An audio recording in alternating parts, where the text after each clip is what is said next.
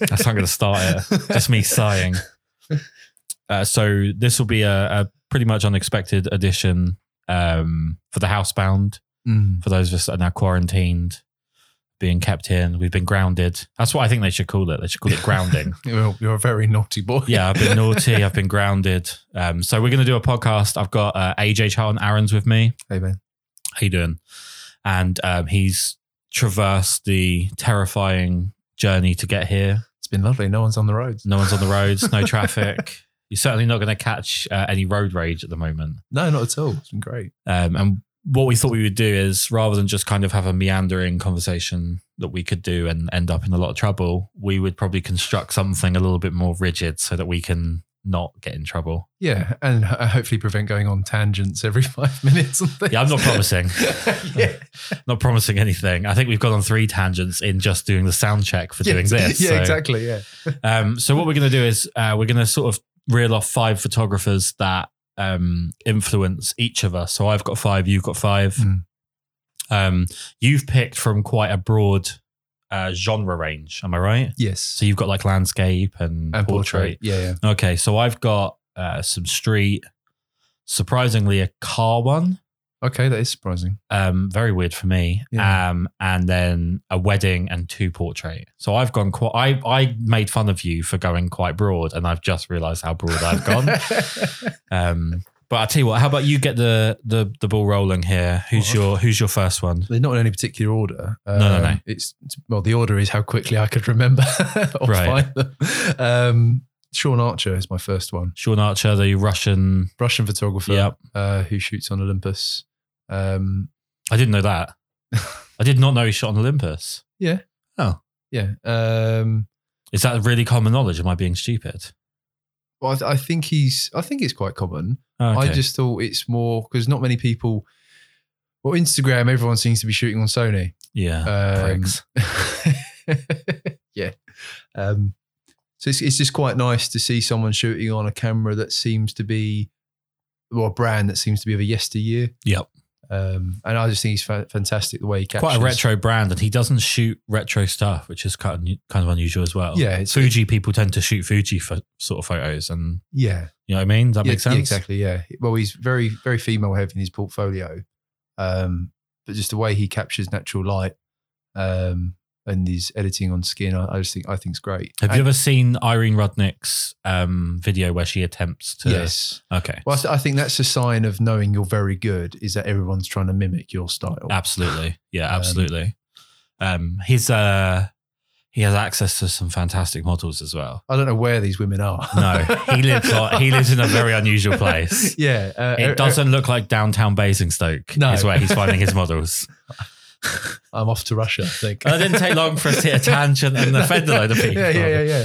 How long have you been a fan? Like, is it recent? It's got to be a few years. I found him on Flickr, and then I follow him on Instagram as well. I'd love to go on one of his workshops. I don't know if he's ever going to do one in the UK, but if he does, I'd be all over that. But just he's very simple style and it's consistent. Yeah, with just nice natural light. It's not too heavily edited either. Have you ever seen, I'm going to butcher this, I've butchered this before, but I think it's Georgi Chenyajev. Oh, fucking hell. That's brilliant. Georgi Chenyajev. I'm pretty sure that's how you say it. So he's very similar in the sort of color and lighting and model choice as Sean Archer, but he does these sort of 16:9, almost like widescreen ratio. Oh, okay. 35mm portraits with a lot of environmental stuff going on. So it's kind of like Sean Archer, but cinematic. Yeah. Definitely worth checking out as well. I'll put a link to what his stuff is in the description on YouTube because I guarantee no one can find him by my pronunciation of his name. He couldn't find himself. Yeah. Okay, so I guess I'll. Yeah, go on. You happy to? Yeah, no, all I say is, I mean, the reason why he mainly inspires me is he's working with very basic setups. Yeah. And just the way he captures expression, like even with the images that aren't, he works up to implied, but even when you're not working on that level, just the expression he captures from people, I just think's fantastic. Very consistent as well. You know his photos when you see them. Yeah. Which is, there's an elegance to his work. Which I really like. Yeah. And he's not sort of like wildly swinging with loads of different lighting setups and loads of different set pieces and stuff. You know a Sean Archer image when you see one. It's not his name either, by the way. No. He took that from, I think, like Bravo 20 or something. He took it from like a really bizarre place. Yeah, Sean Archer doesn't scream as a Russian name. No, you can't even set up a Russian accent and make it sound good. Go on, what's your one? So my first one's a guy I found on YouTube doing film photography and shots with a Fuji while he was traveling from like northeast USA down to southwest, and I think he ends up in Mexico. But basically doing a lot of Route 66, abandoned buildings, and sort of showing the off the beaten track America. A Canadian guy called Karl McDougall, which is just the best name, Kyle McDougall. I love him because he looks like a Canadian. He's like 19 foot tall. He's got big hairy arms. He's got that amazing Canadian accent where he just sounds like he'll do anything. He's just a nice guy. Yeah, yeah. You know, he's the kind of guy to help you move. I wouldn't want anything back. But he shoots a lot of, I think, like medium and large format film. As well as he does reviews on film cameras on YouTube, and he shoots digitally with I think an X100V or an X100F, which is the fixed lens Fuji. His composition is amazing. He shoots in a lot of very bad light and produces really cool stuff because he really seems to know what he's doing geometrically with like shadows. And I wouldn't say his stuff is obviously complex. When you look at his work, it's not like you couldn't work out how he's done what he's done, but it's just, I don't think many people would find themselves getting to where he took the photo from. I think he finds a lot of unusual compositions. His YouTube channel is absolutely brilliant. It's not overhyped American people screaming into a microphone about you should buy their presets or anything like that. He's very calm. He makes it fun, inspiring, and he looks like he genuinely enjoys his photography. He's not trying to sell you something. And I just followed his YouTube for quite a while, but then I found his Instagram, realizing that there's a lot of people that I follow on YouTube, but I don't follow on Instagram. I don't follow on other mediums. It's kind of stupid when you like their photography, but you don't follow their photography account. And I kind of realized I was being a bit of a twat. So I started following him recently, and I have to say, especially for the 3291 project, which I was doing, it kept me really, really interested and gave me loads of ideas on what to do in bad light. So it's Kyle McDougall. Definitely check him out, at least on YouTube, or maybe be a bit smarter than me, and also on Instagram. So who's your next? Next one's also a Russian. All right, this is getting a bit weird. Yeah. Who's your next one, Gordon? It is Elena. Have a go at the surname. Shumalova. Shumalova. Yeah, I think that's right. Yeah. Okay. Shumilova. She photographs primarily her family. And it's just the way she captures the kids playing with the dog. Right. And just the light is incredible. Yeah. She's on a Canon, if anyone cares about. I think it's a 5D Mark III is her main body she uses. But just the way she captures light and, again, expression. Yeah. I think it's mainly her own family she photographs, and occasionally it's a few other families. And again, I found her on Flickr, and I now follow her on You're that one guy that's still on Flickr. I think I'm the only one using Flickr. Yahoo's going to reach out to me. He's like, please don't stop. You're the biggest fan. Yeah. It's scary if it's just me. Yeah, holding the fort. So like candid stuff. Yeah, doesn't do any professional stuff, or no, I don't. Well, not to my knowledge. Right. All of it's very candid and doesn't look staged, but some great like leading lines. Great use of the rule of thirds. But the way she captures light, it's all very, you got a lot of low sun, right? Golden hour shots. She's picking the right moments. Yeah. But the way she's capturing the expression with the kids playing with each other and interacting with the dog. There's somewhere they're interacting with the ducks on a farm. Okay. And you just think these are stunning photographs. I have a controversial statement. Go for it. I think women generally are much better at photographing candid moments. I think they're able to insert themselves in them in a much more subtle way. Yeah. But it's true. And when I talk to female photographers, they're much more interested in expression and that interaction, where blokes generally want to know what lens they're on, what's the aperture, technical what's stuff. the settings. Yeah. Women are for people, men are for things kind of thing. Yeah. That's just based on my experience. Yeah. I don't think many people would disagree with that. No. I'm sure someone would, because it's the internet. Yeah. Everything's controversial. Yeah, she's an absolutely phenomenal photographer. It's really, really cool. Oh, cool. Man. I have to check her out. I've never heard the name at all. So yeah, I've butchered it probably. Shumalova. Yeah. I came in and saved you. Don't worry about it. Cheers, man. What's your number 2? So I think I'm going to be really offensive here and not know where she's from. Brilliant. We have spoken. She is based in England, and she has said she'd come on the podcast, but there's a lot of people that have said they're going to come on the podcast. Hey. It's more a case of, when you see someone, you're out at like B&Q and you got to pick some stuff up, like some paint or whatever. Yeah. And you see that guy you haven't seen for a while and you're like, oh, how you been? You good? Oh, we'll have to have a drink soon. Yeah. Meanwhile, it's national crisis. I'm like, hey, Kris. Yeah, you come round. There's nothing going on. Yeah, you illegally come round. So this is Olga Gradina. Okay. And she is probably the best amalgamation of Emily Soto and Agatha Serge, who are my 2 favorite photographers. She's got a very healthy following on Instagram, but she has the scope to be a lot bigger than what she is in terms of following. And I think she should be doing big campaigns and photographing big names.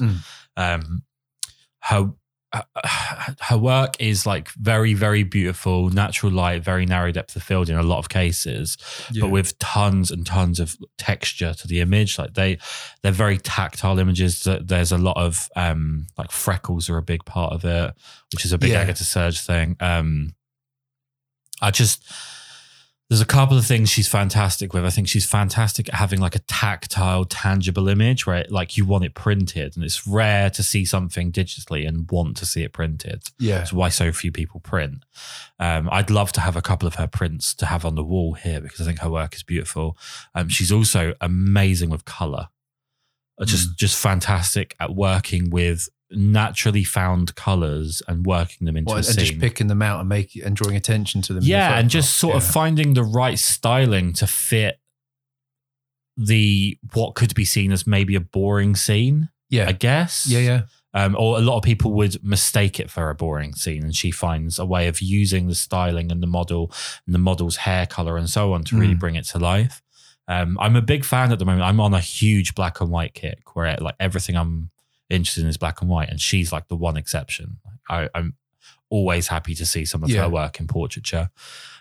If you're a fan of like Bella Kotak or Irene Rudnick or there's a few others, I think she really fits in well. I just think she's Emily Soto and Agatha Serge had a baby and it's her.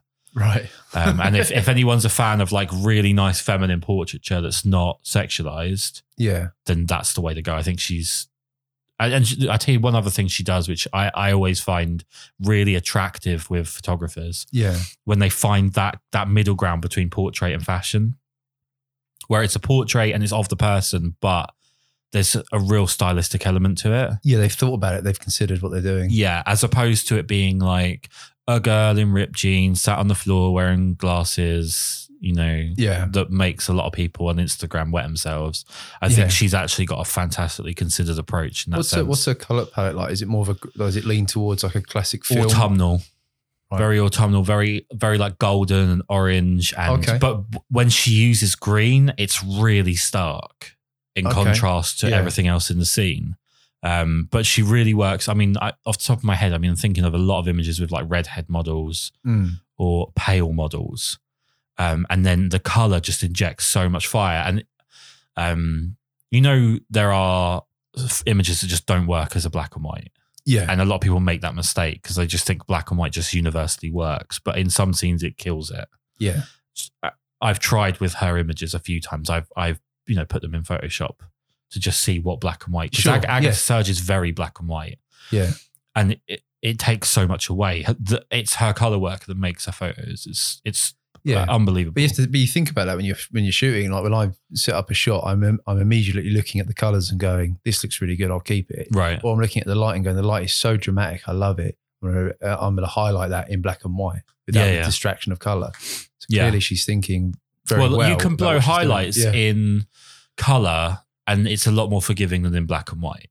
Yes, I think. Yeah, I think and natural light, that's going to happen quite a bit. Yeah.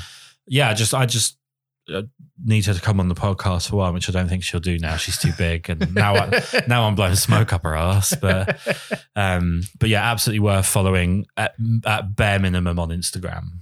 Yeah, I'll have to give her a look. Yeah, that's my next pick. Cool. Right, over to me. I've got Anara. Did you pick any ones that you could pronounce? No. My dyslexia is kicking in. Right. This one, they're Icelandic. Anara Kristijensen. Yeah, a really good landscape photographer. Yeah. Based in Iceland, of course. So the landscapes out there are to die for. Yeah. But the way they capture sort of an otherworldly feel, because loads of photographers have been and shot all over Iceland. Yeah. I just think their work really stands out. And again, the way they capture textures, colours, and greys as well. There's a lot of grey in certain points of Iceland. Yeah. And just makes it look so eerie in some photographs, but beautiful. It's kind of an alien planet unto itself, isn't it? Yeah, but loads of great films are shot there to make it look otherworldly. Like loads of sci-fi. Prometheus was there. Yeah, Interstellar was shot there. Oh, I didn't know that. Okay. Yeah, the when they land on the planet with it's just water. Yep, that was shot there. It's got some good credits. Its IMDb is healthy. Yeah.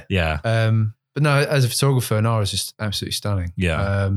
For the landscapes, and it's lovely 16:9 crops, and just the composition of making things look interesting. One thing I find with Iceland, and please feel free to jump down my throat on this, but is it like you say, a lot of people go there, and it's now very in fashion.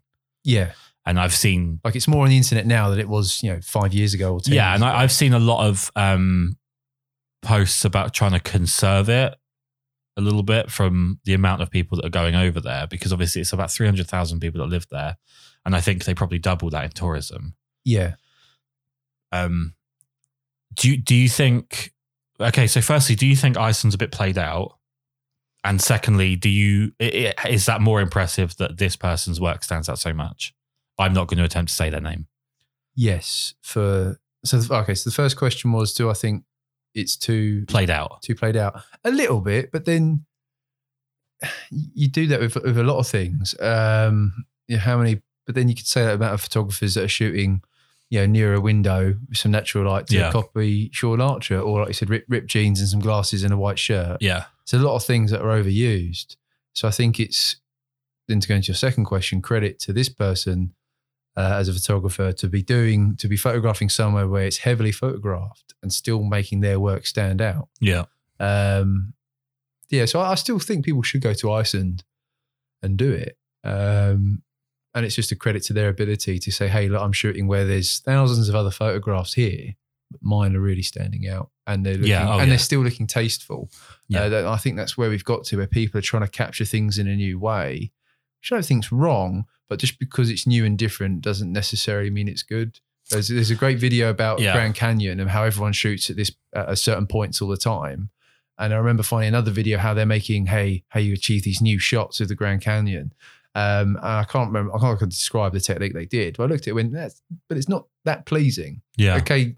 It's different. Yeah, it's different. And that's what we want to do. Cat food and bananas for dinner is different. It is different. Probably not going to be great. I'll take your word for it.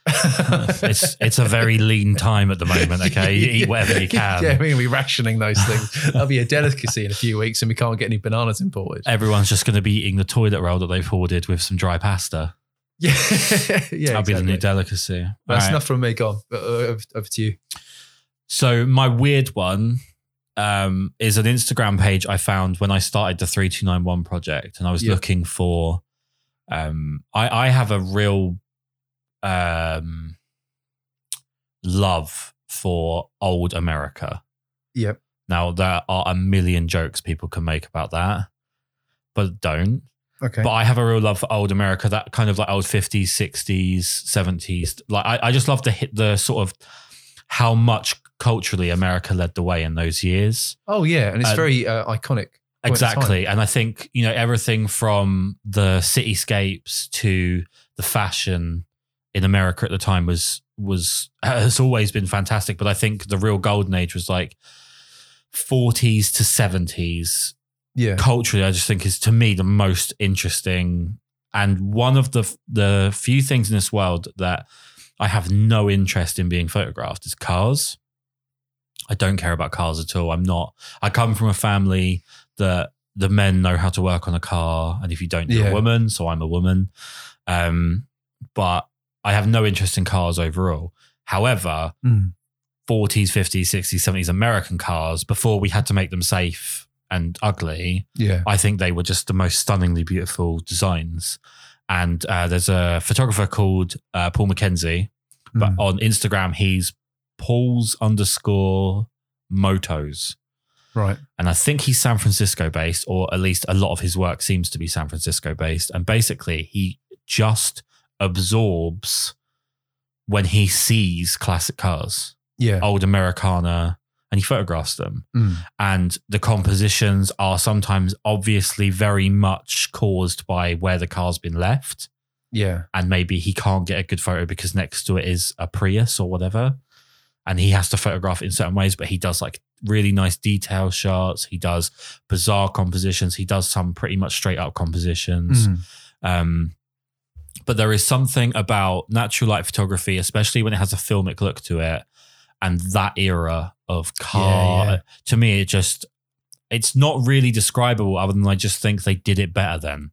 I just think they had a better idea of design and what was more visually stimulating than we do now. I think now everything is just purpose. Buildings are just squares and they're there to serve a purpose. There's no character to them. No, everything's That's minimalist. why Victorian houses in the UK are still quite aesthetically pleasing. Exactly. But you can look at some, council estate building blocks, and it is. I can't remember from what era would it have been. Would it have been the 80s, where it was just all grey and brown, and just everything was dead straight, and it's quite an eyesore.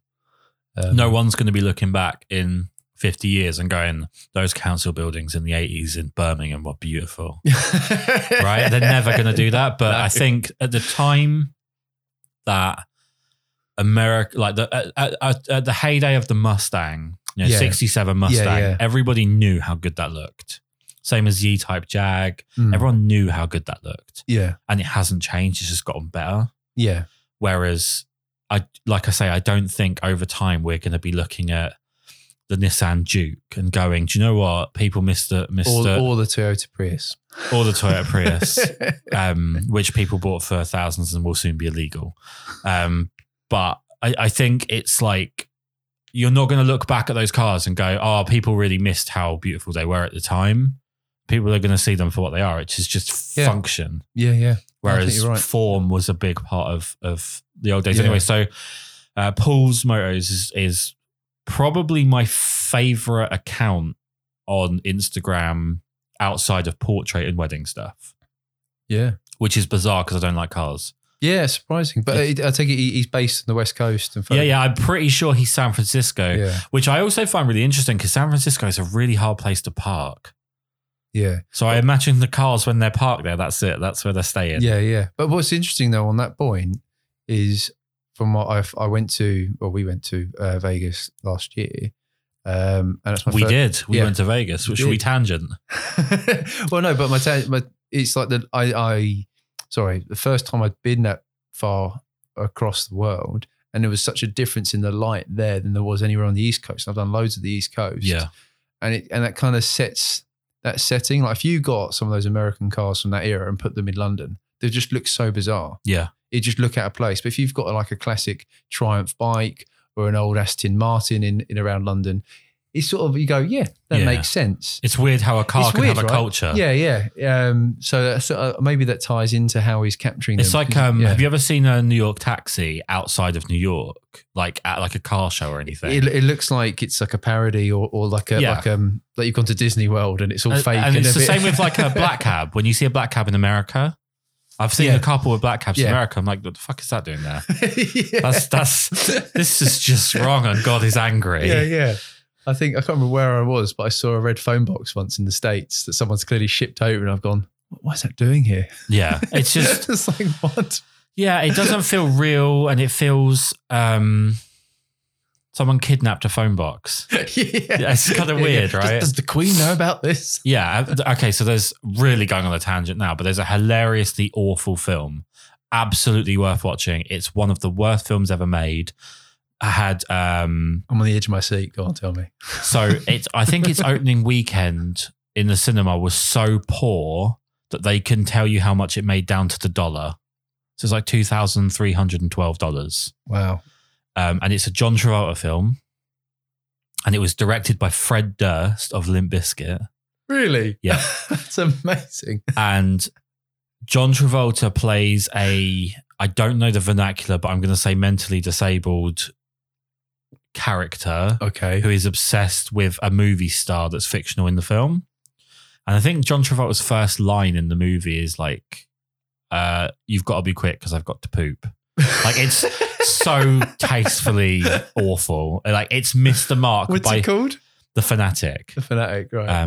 I would absolutely shout out Your Movie Sucks for doing a watch, like a commentary where they watched it and made fun of it. Oh, okay. It's worth watching for that. Chris Stuckman did a pretty good hilariosity review on it. Yes. As annoying as Chris Stuckman is. Yeah. But definitely have a look, because it's even got a scene in it. But bear in mind, I just want to reiterate, it was directed by Fred Durst of Limp Bizkit. Yeah. Where one of the characters talks about how Limp Bizkit is the best band ever and makes his kid listen to him. It's so bad. A bit of product placement. So the point I'm getting to is that John Travolta basically makes his money by dressing up as a character and hanging around on Hollywood Boulevard and taking pictures with tourists. Okay. And he dresses up as a London policeman, and he tries to do so in this film. Don't tell me he tries to do a British accent. No. But no, there's layers to this. Okay. He tries to do a British accent while he's trying to portray a mentally disabled person. It's just a work of art. But the point is, to see a British police uniform outside of England, to me, always looks stupid. Yeah. And an American one outside of America looks like a stripper's uniform. Yeah. It's just, I don't know how something that isn't a person can belong somewhere. Yeah, it's strange, isn't it? But I think, from back to Vegas quick, I think just looking at the light, I was seeing how the sun hits everything there in Vegas with all the red rocks around it from the iron. I've not been to San Francisco. I know you have, but just the way the light hits and captures that part of the world. San Francisco gets good light. Yeah, there is no doubt it gets good light. It sort of falls into how things were captured at the time. Yes, and then that sort of ties into the way you expect that to see anywhere them. else. Yeah, it's how you expect to see it in that light. Yeah, and that light is only achievable arguably there. Exactly, and it's like if you try and photograph, parts of the Emirates or the Middle East, but it was overcast, it just wouldn't make sense. Man. It's just, I know what you mean. It's almost like there's intangibles built into the culture of something, like the light, which you can't move, you can't control it. It's an orb in, it's thousands and millions of miles away. It's weird how there's all these intangibles that make up something that ends up being an Instagram page that makes me actually like cars. Yeah. So now we solved that mystery about why you like cars as a person who doesn't give a shit about cars. Someone needs to buy me a Mustang before they're illegal. Okay, so who's your next one? Okay, Fabio Antora. I'm positive you're doing this on purpose. I am, of course. You had like David Smith and you were like, fuck that guy. Yeah. I like how I said it like it was a question. Antora? Yeah. Well, I thought you were going to try and do that thing where people put on the accent. Where like you'll get an English person who goes to private school, or they went to private school. Yeah. They now work in like, the financial district. Yeah. And they go out for fajitas. Yeah. And and it's like, why did you put the accent on for one word? Can I get the croissant? Yeah, exactly. And a flat white. Exactly. Yeah. Exactly. So go on, tell me about. Fabio is another landscape photographer. Yep. And he does more time-lapse photography compared to Anara, who I mentioned previously. Explain time-lapse photography to me. So he'll have a tripod set up somewhere, long exposure, and that way you capture. There's a lot of star trail photography and long exposure for sunsets, right? And get that nice smooth waves on the ocean shore. Yeah. Again, done a lot. Not all of it is to my taste, but the way this guy captures the light and the composition, I just think actually this is really, really nice. Well, the really, really, really long exposure stuff is quite often done to spice up a shit photo. Yes. Whereas, like, if you have a good photo and then you add it in, it's icing. Not all of his ones are to my taste per se, but the majority of his work, I just go, that's a stunning photograph. I'm just reminding myself of some of the ones I really like, and he's done a lot with the Northern Lights. Okay. Which I've never photographed. You got to go again. You got to be in the right place to capture it.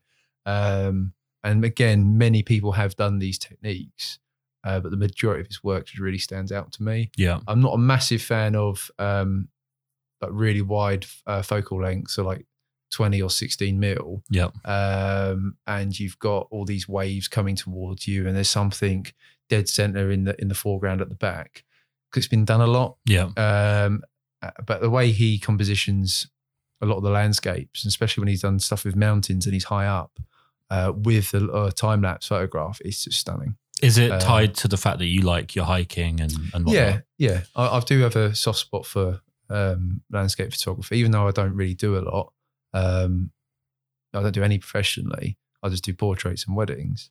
But seeing other people doing that gets me wanting to go out and do more landscape stuff. Yeah. I prefer that over cityscape. I did some lovely ones in New York last year when I was out there, and I really enjoyed that. It's more the mountains and stuff that I would rather photograph than cities. So you see a lot more landscape photography than I do because it's in your wheelhouse a bit more than I don't seek it out as much as what you do. On the like. How bad is the unoriginality of landscape photography at the moment in terms of like people doing the same, like you say, the minimalist, something in the middle? Yeah, so we've gone through a phase of when time lapse sort of became really became really easy to achieve. Yeah, when technology caught up. Then we had loads of like light trail photography. Yeah, and then we've gone a big push, especially with like the Sony Alpha range with capturing stars. Don't look at my Sonys and then say something like that. That was so spiteful the way you did that. You like looked at the camera like you were going to spit on it. I want one secretly. And they've captured loads of starlight photography. Yeah. At the moment, I'd say there's a big trend of having someone hiking. It looks a little bit too staged. Yeah. That said, I don't mind people in a landscape photograph because it gives it comparison for scale. Yeah. Like if you've got something in the foreground that you can immediately recognize to give you a proportion to how big something is. Trees don't work because trees can be anything from 5 feet to 30 feet. Mm-hmm. But when you've got a house somewhere hidden or a person, you can point to it as reference and you go, oh shit. Then you suddenly realize how big and small everything is. Yep. I've got a lot of time for that. But when it's clearly branded stuff and they're time for a tangent. Go on. I'm really not a fan of like the non-diegetic version of that, which is where you plant someone. Yeah. I'm not a fan of that because I think it's like when you watch a movie and out of nowhere a character will bring up some really bizarre piece of information that you like, oh, that's just foreshadowing, that's coming up later on. Yeah. So when it comes up later on, it just feels like a checklist. It feels like when you just kind of enforce someone into a landscape photograph and they don't really seem to have a purpose other than to be a person. It needs to be quite subtle about the way you implement it. Yes. There's a shot, I think, by Tom Heaton when he wasn't just walking past the camera that he just set up so that he could look like he was hiking somewhere. There was a shot he did on a snowy mountain that had 3 people hiking and they were fucking miles away. Right, yeah. And in the picture, they are about 6 combined pixels. Yeah. But like you say, it makes you realize the sheer scale of something and it adds to the minimalist nature of the shot. Yeah, exactly. Because they're doing something that they were meant to be doing in the photo. That's when I find it interesting. Yeah, no, I completely agree. There's a lot of people doing like, oh, we need something for scale. Dave, go stand over there. And Dave just looks like... Yeah, and he's got nothing else going on. And there's a lot of that on Instagram of people hiking and doing lots of posing and stuff. And that's what some people like, but it's not my personal taste. The way you've described it is exactly it. It's there for comparison of scale. Yeah. But I just like it when it's diegetic, when it feels like there's a reason. Yes. You know? Yeah. Just something to me. I mean, I'm definitely no aficionado with landscapes. I tend to go once a year to go and do something remotely landscapey, fail miserably. It sits on a hard drive for 2 years. I pull it out and I'm like, it was as bad as I thought it was. It's hard though, man. Like I was up Snowdon 2 weeks ago before Corona got all shut down. And the week leading up to was great. Loads of snowfall on the mountain, a bit of heavy wind, no sign of rain. The day we get there, it pisses it down. Yeah. So the first half of the day's fine. But once we were about a third of the way up, it's just constant rain and cloud. I've got a group photo of me and my mates up, but I was really hoping to get some cool landscape photography because I like my mountains with a bit of snow on. Yep. And I was gutted. And you're looking at photographs on Instagram and a few Facebook groups where people are often up there to give you accurate representation of what's actually going on in the mountain. Yeah. But it looks like I was so psyched up. And then you get there. So that's the other thing I always give landscape photographers a bit of credit for because it's a patience game. Yes, it's a bit of luck, but there's some photographers who I do follow who base themselves in Snowdonia in the Lake District or some of the Isle of Skye. Yep. And the same with Anara, who's based in Iceland. I don't know how close they are to their points, but you're in that environment so you can go, oh, the weather's good today. I can now go capture what I want. It shows the stones on completely landscape photographers from 100 years ago. Oh yeah. Like some of the shots done on film, and you think that shit was heavy. Like carrying you all had that to log up. that up there. There's no carbon fiber tripod back then, right? And you had no app. Yeah. To check what was going on. You were probably going to die of exposure by the time you were 34. Yeah. Do you know what I mean? Like there were so many. And then your film got wet, and you're like, oh. Exactly. Like you could do all of that and then just accidentally expose the film. Yeah. Like there were so many problems. Yeah. I know. So I think if you can think of anything, it's happened once. Yeah. Right. It's a very, very poorly thought out theory. But I believe if you can think of a scenario, it's probably at least happened once. Yeah. Which means I believe someone back in the days of like wet plate or large format landscape photography, when that was the only option, has hiked an entire mountain and realised they've left something they need to take the picture with at the bottom. Probably just jump off at that point. Mate, at that point, you just kind of sit there and turn to stone, didn't you? Yeah. You just sit, you're done. Okay. It's like I've had enough of a tangent. Go on, back to you. I'm going to go for 2 in a row here. Oh. And the reason is because I want you to finish. I realised as we've started this order. I like the way you looked at me then you said that. But I've kind of set myself up to main event this list and I don't really want to. Okay, so my first one is when I switched over to Fuji, something that I always do when I'm looking at a new piece of gear or a new place I'm going to go to or whatever, is I follow a hashtag. On Instagram, so that you start to just get a sort of a general feel of it. And see what people are doing with the gear or at the location for a bit of inspiration. And for the most part, it's wank, and you see a lot of terrible stuff, and it almost puts me off of buying certain things or whatever. But anyway, so when I looked at Fuji and I was sort of looking at their medium formats potentially for portraits and whatnot, so I followed the hashtag for the GFX 50R. Or 50S, whichever. And a photographer came up that I'd never seen before, and I can't imagine how I hadn't seen him before. It's a guy called Phil Sharp. Okay. English-based, a lot easier to say than all of your ones, so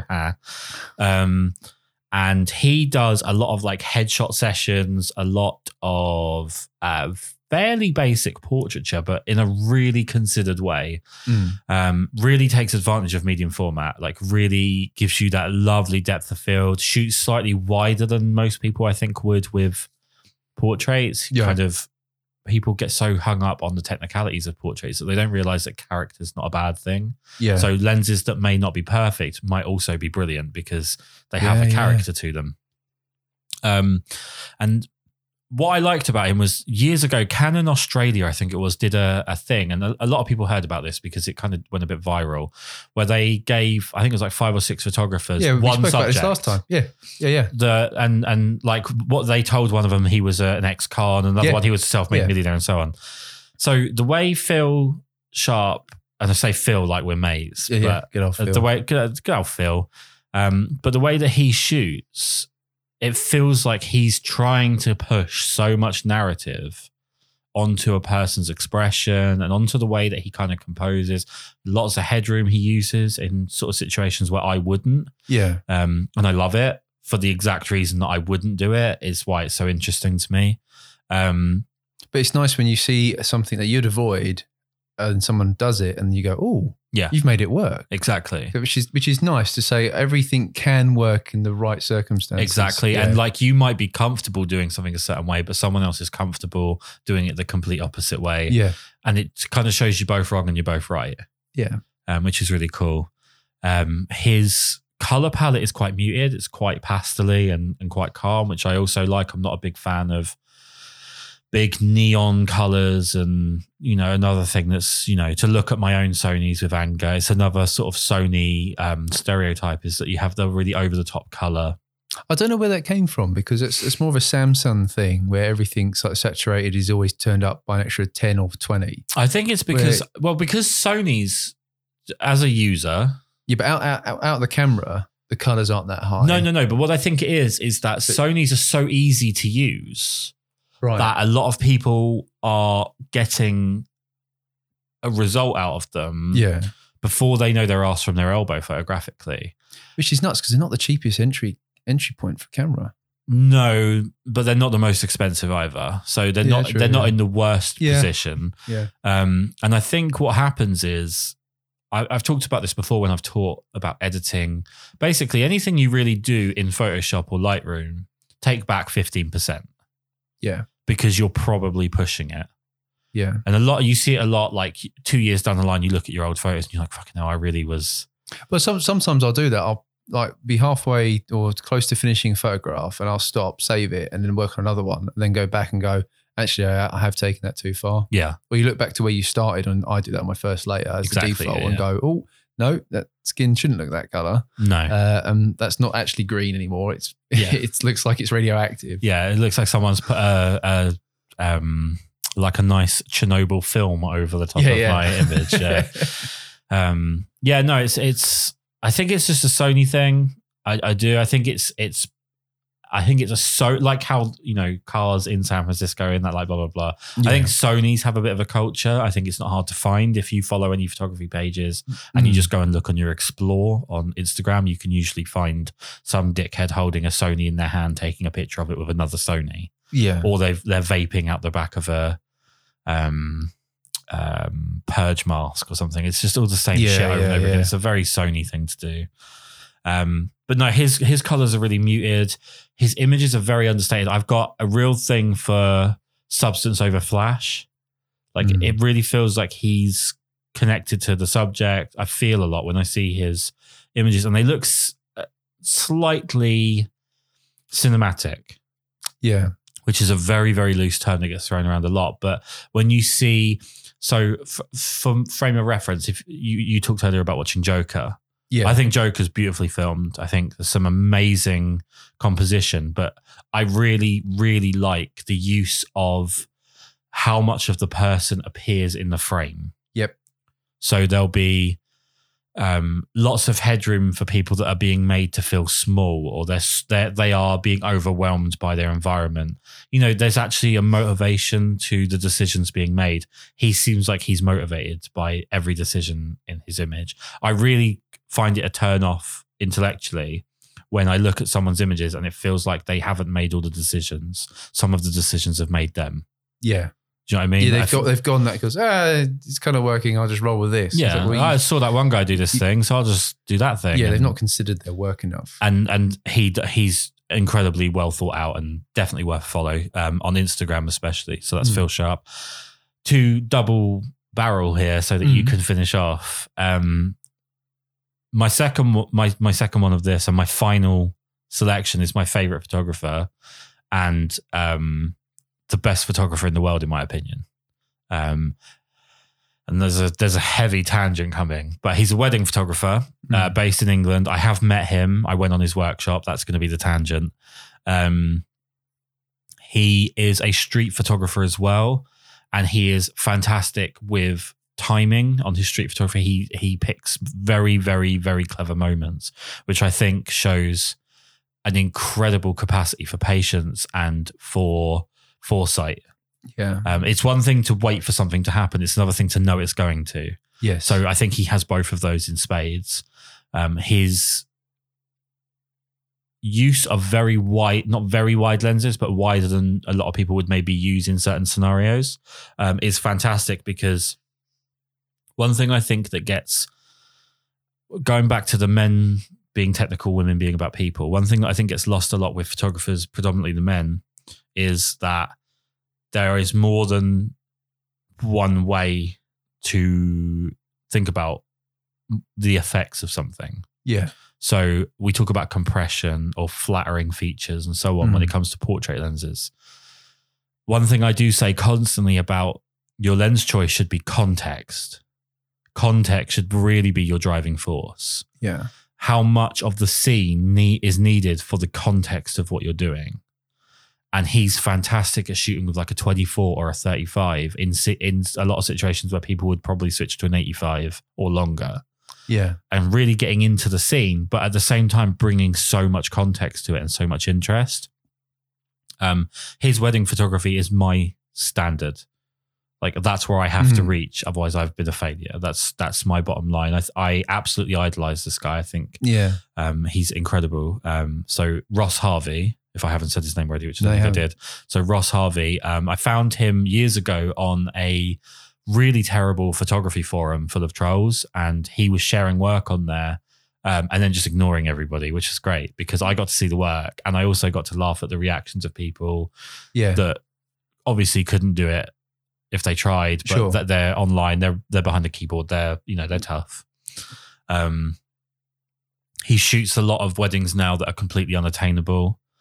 And it's hard to even get a context on how I could do my version of what he's doing. He shot, so do you remember a few years ago, there was a big newspaper story about a wedding at Blenheim Palace where it was like an African oil baroness's son getting married, and she'd spent like stupid money, like 50,000 on a cake and 250,000 on flowers, and it was nuts.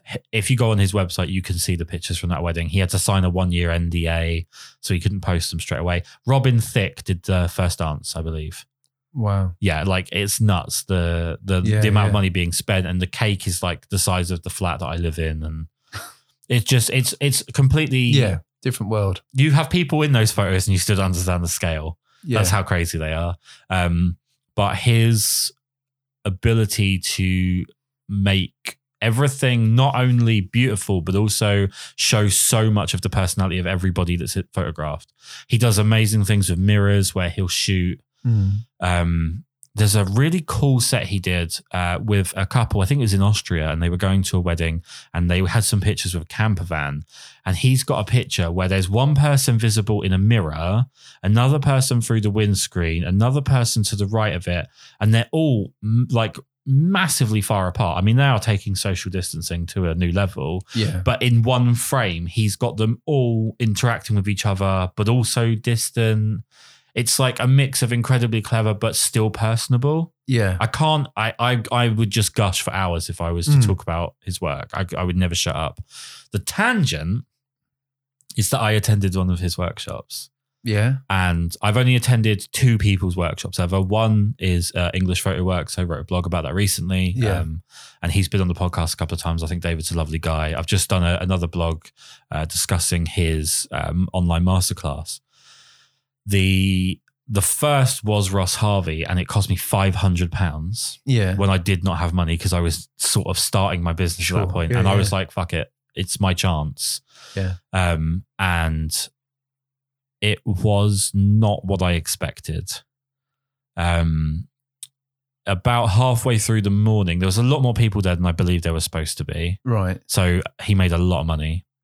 How many people are you talking? Between 35 and 45. For a fucking workshop? Yeah. That's ridiculous. Well, it gets worse. I mean, the workshops I've been on, once you get above 10 people, you struggle just to have, one-to-one and chat and talk people through to even issues. ask one question. Yeah. It's like being in class at school. You just get forgotten about. So about halfway through the morning, he started to talk about the double slit theory, which is to do this in as Kris Karl way as possible, as shorthand as possible. Basically, it's about the idea that the universe is aware of us observing it. Okay. And that the universe behaves differently when it knows we're watching it. And that if you believe something will happen, you can make it happen with your mind. And therefore you can control the universe. Right. You send that positive reinforcement message out and the universe will listen and throw it back at you. Yeah. And obviously, without wanting to be too much of a pessimist here, it kind of falls flat the second you start thinking about like cancer or things that happen to babies. Coronavirus. It all falls to pieces really when you start actually thinking about things outside of your own bubble. And you know what? If that's what helps him get his photos, then power to him. Yeah. It won't work for me. And I was sat there for a good hour, just like, please talk about photography. Yeah. He showed like a kid's school video about the double slit theory. And I was just like, please, £500, talk about cameras or photography. I didn't come in for a philosophy lesson. Yeah, I'm married to a woman who's done a master's in psychology. I could go through all of this separately. Can we just do the photography stuff? Talk about how you get the couple shots that you get. Talk about, and he did eventually talk about some photographic stuff, but definitely not as much as I was hoping for. And then most of it was about pricing because it was in that real, what I would call the Sue Bryce heyday of people just constantly talking about money. Right. How you can make money from your photography, how you can make more money from your, how you can double your income. But really you wanted to get to know the substance of how he goes about creating his work. Yeah, because I at the end of the day, if and it's not a far off shout, if I'm not a wedding photographer for the rest of my life, I'll probably still do it for free because I enjoy my job so much. Yeah. That's the honest truth. Yeah, so his workshop really let me down.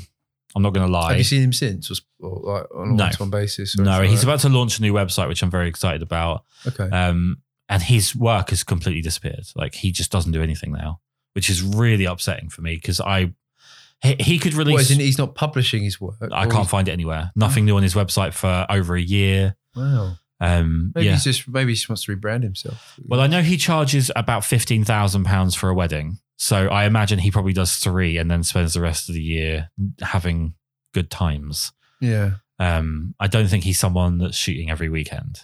But he does a lot of stuff in Lake Como, which looks really cool. I just think he's the best photographer in the world. His ability to kind of combine so many different elements, which I think wedding photography is the hardest form in the sense because there's no such thing. You have to be all the different types of photographer. Yeah. And he seems to be strong in all of them. So that's my top pick. And that's a good list. Yeah. I'll have to check him out. So now who's your unpronounceable last pick? Jason Boland. Oh, that's very good. Okay, that's fine. He is he's a photographer that works in the film business. So he's worked on lots of films, helping with cinematography and a lot of just still shots for the production. He's a Nikon user, so yay for me. He's worked on Matrix, Mad Max, his stuff on that's stunning. That's a great film anyway. I just like the way he captures the atmosphere and really iconic shots. Like BTS stuff. Yeah. Right. Yeah. It's just, we both like films and the stuff he's captured it's just brilliant. It's that other angle. And I know some of the stuff he's done is not when the camera's rolling. It's when like people are maybe getting out of costume and people are being taking on and off makeup. But the way he's captured that. It's nice though. It's nice to see that kind of stuff. Yeah. There's still emotion there and there's something so dramatic and I just love it. I think there's a lot of mystery about how films are made to the general public. Even if you think you know a lot. Yeah. But it's something about that behind the scenes sort of image that makes it already interesting just knowing this is behind the scenes. Well, we both absolutely loved 1917. Oh, it's a brilliant film. And you walk out the cinema and the first thing you want to do is talk to someone about it. Yes. Right? There's like you want to build a community of people that agree with you about how amazing something was when you loved it. Yes. And I think that seeing like BTS stuff is an extension of that. It makes you feel more connected to a piece of art that you enjoyed. Yeah. How did you find him? Instagram. Okay. Instagram. It's nuts. So he's worked on The Matrix, Mad Max Fury Road. I think he's worked on the recent Mulan Disney remake. So he's worked on big films. That looks pretty hefty, that does. I'm not a big fan of these stupid remakes, but that one looks like it's going to be... The production value is nuts, right? Yeah, it actually... Well, because it hasn't also got like expressionless lions trying to have a conversation, it might actually be quite interesting. Yeah, exactly. I think he worked on Batman vs Superman. I'm just trying to double check. That's a shame. Hey, it wasn't that bad. No, it was bad. Martha! Yeah, the execution wasn't great. No, it was one of those things where when you were a kid and you made something and your mum didn't know what it was, but she's like, oh, it's great, thanks. That's what I think Batman vs Superman was people that had to like it because they were fans of that general sort of thing, going, oh, it's nice. I walked out of when it was okay. Yeah. That's how I felt. There's good parts in it. I thought Warner Brothers screwed over Zack I tried Snyder. to watch it on a plane. I turned it off after about 3 minutes because Zack Snyder's incessant idea, or that genre's incessant idea of using slow-mo. Right. It just, I was like, we could be done with half the film. I do like Zack Snyder's directing style. I think Watchmen's brilliant. Right. And just so well presented. Are you a big fan of the Snyder cut? Are you? I want to see it. Yeah, you're a guy pushing for the. You're the hashtagger that's. Yeah, it's just me. Right. It's like 3.5, 4 hours long. It feels like that might be a bit much. Yeah.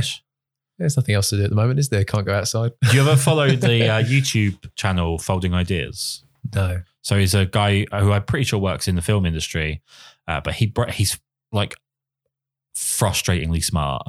Right. He did a video called Ludonarrative Dissonance, and I watched the entire video, and then I was like, what? I had to go back and watch the entire, and then I got it. But like the whole first go was almost like putting butter on the pan to get me ready to understand the information to then go at it again. But he talked about he did a really good video recently about the Snyder Cut, and he said, I don't think people realize what it is. It's not a film. It's got lots of CGI placement and ideas. Yeah. That none of it's finished. So there'll be a film in there, but in some scenes, a character is going to be a stick figure moving through a computer generated idea so that you get the general gist of what was supposed to be going on. Yeah. Because they have not poured the money in to finish it. Well, that's the thing. That's all the rumors around. I mean, don't know if Zack Snyder's paid for it himself to have it done, but then has he really forked out millions for CGI? You don't know. But the way Warner Brothers has handled those films is ridiculous. You have the same argument about how Disney have handled Star Wars with the constant, like Rogue One. There's like 2 films in there. You look at the first set of trailers, which is all dark, gritty war film, and then the next it's all a bit more lighthearted and jokey like Marvel because actually we're Disney. We don't want anything too graphic. And it's a shame when that happens. And what I like with Jason Boland's work is it's still capturing, how to put it, the atmosphere or the vision behind the scenes from films that have been completed. And I don't know, it's cool because it's a film. So it's going to look great anyway because you've got this great sets and production value just there in front of you, in front of your glass to capture. But he's still drawing it in an aesthetic pleasing way and those emotions. I think also as well when you have a celebrity, so chances are there's a celebrity in these pictures. He'll either be the director or it'll be one of the actors or actors, whatever. Some of the stuff is just extras, I should point out, on set. Right. And he's still going, oh, look at that shot from Mad Max. You know. Well, I mentioned Nico Tavanese earlier, who does similar things. He was on Joker and The Irishman and whatnot. And one of the things with him, it made me realize, and I've talked about it a little bit, is when there's a celebrity or someone you recognize in a photo, you can forgive a lot with the photo. Yeah, because we're attracted to things we're more familiar with. Right. So if you're familiar with something, and I think that's Terry Richardson's entire career, was taking really shit photos of people you've already heard of. So you were like, oh, okay, yeah, I'll give him a pass. Who's Kris, sorry? Terry Richardson. Right, yeah. So he's the photographic Weinstein, it would appear. Yes, yeah. But his sort of incredibly not particularly thoroughly thought out photographic career has been held up strongly by the fact that you probably recognize most of the people in his photos. Yeah. While we're in the ballpark of films, and we've got a little bit, we'll end this with some film recommendations, I think, because obviously people are on lockdown, people have got a lot of time on their hands, people are working from home, inverted commas. So we both loved 1917. That's going to be out to be streamed very soon. I would recommend every person on earth watches that. Yeah. What else have you watched lately that you've been a big fan of, or what are some of your favorite films? Well, you mentioned Joker. I thought that was brilliant. Yeah. I hate superhero films. I know. I think out of films, we've got very similar tastes, but we just clash over superheroes. But I thought Joker, the way it's portrayed, was just how it's presented is stunning. Like the colours, the lighting. Score. Yeah, score's really good. I've got the soundtrack at home. It's so eerie but beautiful. Yeah. I've never walked out of a cinema ever, and I've been, I'm a musician. I've never walked out of a cinema like fawning over the score of a film. It can be great, and I would just be like, yeah, it was great. I have a few times. I remember as a kid seeing Lord of the Rings and just being blown away by that. I remember thinking that music was amazing. Yeah. It was so fantasy style, and for like that medieval fantasy, which didn't really hit mainstream sound, I would say, until Lord of the Rings. Okay. Yeah, Joker's a good one. Have a little think. You list some. I mean, if I go quickly to my... See, it's hard when you put on the spot. No. So the problem I have is I'm a big horror fan, and basically everyone thinks they're above horror films. So I don't recommend them, generally speaking, because people... there's two types of people. They either say that horror film didn't scare me, which to me isn't the point of a horror film. No. Horror films can be about dread. It can be about almost flipping fear of mortality on its head and it being funny. Yeah. There's loads of use for horror, but people always seem to scale it on either all horror films are bad or how scared they were. See, my gripe with horror films, or the type of horror films I don't like, are the ones where they're just trying to go for the shock value. Yes. Or blood and gore. I'm like, no. Yes. Like my favorite horror films, for example, is the first Saw film. Yeah. Because you like, for those that haven't seen it, it's two guys who are stuck in a room and they've got to kill either one of them, the other one, or one's got to kill themselves to get out. Yeah. And you like both the characters and you want them to escape. And and the film is about you learning about them. Yes. So there's a journey. It's not just where the rest wouldn't of them, it be weird if a guy got hit with a hammer? Yeah. And it's like so they've been put in a place by a guy called Jigsaw who's saying, look, you've made a poor choice and now you're going to learn from it in this incredibly extreme scenario. Yeah. And they're not bad people. Because you like them and you think, because we're all flawed creatures in some shape or form. Yeah. But the rest of the films, you're like, it's just full of shit. You're like, just die. I couldn't care less about you. The first Saw film. And the morality as films went on started to make that. Like there was one film where a guy gets killed because he's a smoker. And it's like, that feels... It's a bit like, really? Yeah, I think we're just... Have you seen Room 1408? Yes. I quite like that. That's Stephen King. It's like a perfect example of what he does best, which is hopelessness. Yeah. Like no matter how much you think it's going to turn out well. Yeah. It's like the ending to The Mist, not the TV series, but the ending to The Mist is a guy kills his son, so his son doesn't have to go through the hell of what's waiting for them. Yeah. And literally seconds after he kills his son, everything goes back to normal. And he's like, oh, I didn't have to kill my son. Yeah. Like it's that horrible hopelessness is what he's great at. Yeah. As far as stuff I've watched lately, I mean, on just before the weekend, me and Jamila watched Shape of Water, which we'd put off for quite a while. Oh, Totoro. Yeah. And that is stunning. Beautiful film. Very bizarre in places. Yeah. But a very, very cool film. Beautiful story. Very well acted. And the cars in it are beautiful. And Drive's brilliant. Yes, I have to say. That's a great soundtrack as well. Yes. Oh, yeah. And really well used. Like, yeah. It's a bit in your face, I think, the soundtrack, but... Oh, I loved it. But I like that it's in your face because the film isn't. The film is really... I think it's really interestingly paced. Yeah. Like, I might watch that when I get in, actually. That's such a good film. I didn't find myself bored at any point, and the low points felt bigger than the high points. The action scenes aren't the bits I remember from the film. It's the way he handles the calmness. He's just so calm and placid. Barely speaks. Yeah. He's just, you know what? For years, I could not stand him. Ryan Gosling. Yeah, because I got the impression he was like the Backstreet Boys of actors. Like he was there for his looks. Yeah. But he's not. He's actually just a phenomenally talented actor. Yeah. And he takes some really good roles. Yeah. And I mean, Christ, to go back through some, I mean, Enemy, Jake Gyllenhaal is brilliant. Very weird. Takes, you can't watch it while you're doing something else. Yeah. But it's definitely worth watching. Not if you don't like spiders. That's one thing I would say. And the two films that have really hit me hard in the last couple of months where I've really gone through, from a photographic sense, The Lighthouse. That's brilliant.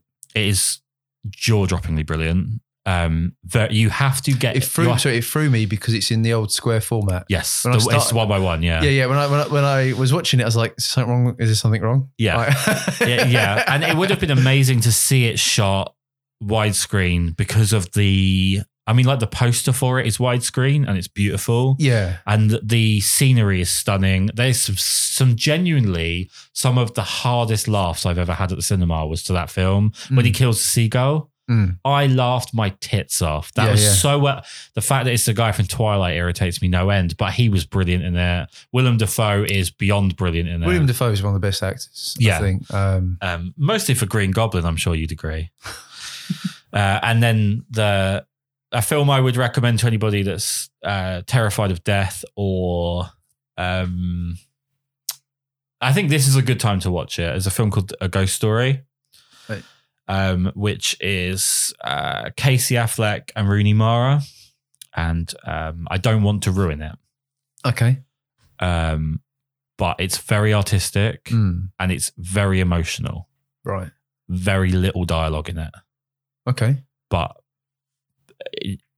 I just thought it was stunning. And I had that in my collection to watch. Ghost Story. It's called A Ghost Story. A Ghost Story. Okay.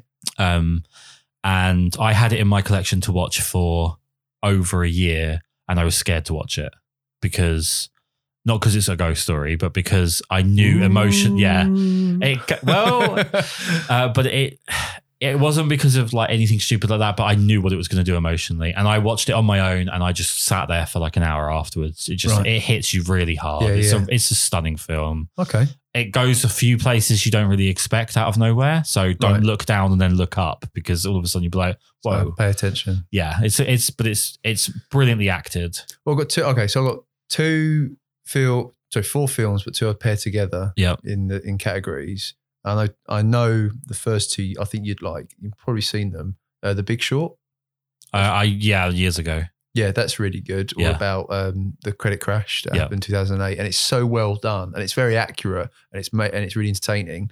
And one I watched a few weeks ago on Amazon Prime is The Report, Adam Driver, and that's all about the torturing techniques that the CIA were using of waterboarding on prisoners of war from Iraq to get intelligence. Yeah. Again, it's all based on the true story, and there's a write-up about the film with how accurate it was.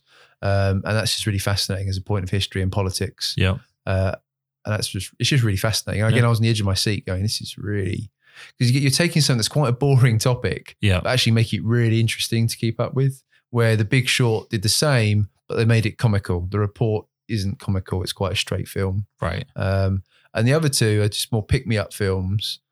Secret Life of Walter Mitty. Yeah. I quite like. And there's some great photography in that, or cinematography in that. There's a line I really like that, what's his name? Sean Penn was it Madonna he was married to? I think so. But he's there as a photographer. And Walter, have you seen the film? No. So Walter, if I have, I don't remember. Walter Mitty works for Life magazine. Right. And you find out at the start of the film, the magazine's going online, digital only.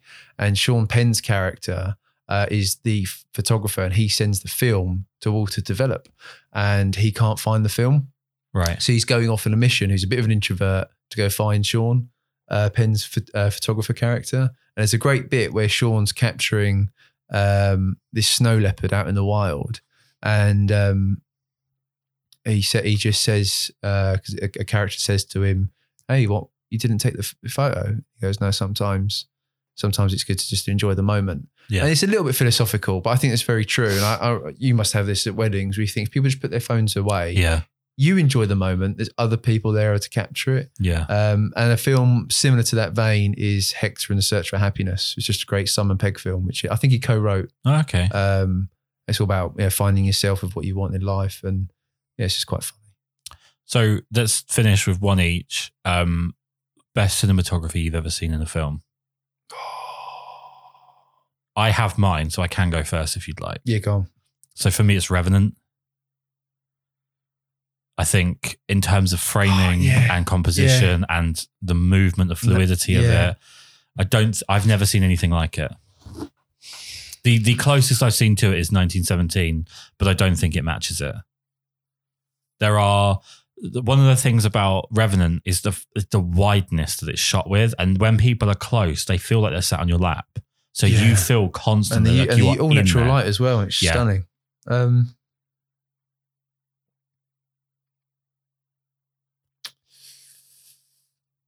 probably say Inception. Okay. So basically anything with DiCaprio. No, I love Nolan North as a director. Yeah. I think Inception's really just, again, there's some CGI in that, but it looks just so believable. And it's one of the films I'll still watch, and it does blow my mind. Well, I remember watching the trailer for that when the building starts to turn and it collapses in on itself. Yeah, and I think the first time I watched the trailer, I was like, "What the fuck is happening?" Like it's like being on drugs for the first time. It's incredible. Well, this has been amazing. Oh, thank you, Kris. Thank you so much for coming in. It's all right. And before we go, I'd just like to say a massive thank you to people that have been following the podcast for the last little while. I'm trying to get as many episodes up as I can to get us through this sort of self-containing, self-isolating, quarantining period. I'm aware things are quite boring at the moment in terms of not being able to get out and shoot. So I'm attempting to put as much stuff out as possible to help people get through that rut. Over on my blog at kriskarl.com/blog, I will be releasing hopefully daily blogs of recommendations on photographers, YouTube channels, mini-series and so on, for ideas for things for you guys to watch and sort of view and things to pass the time. And if you guys have anything that you want to sort of share in the comments on YouTube or anything like that, it's really appreciated. We've really got to look out for each other at the moment and give ourselves a lot to keep our minds preoccupied from what's going on. Stay safe, everybody. Thank you.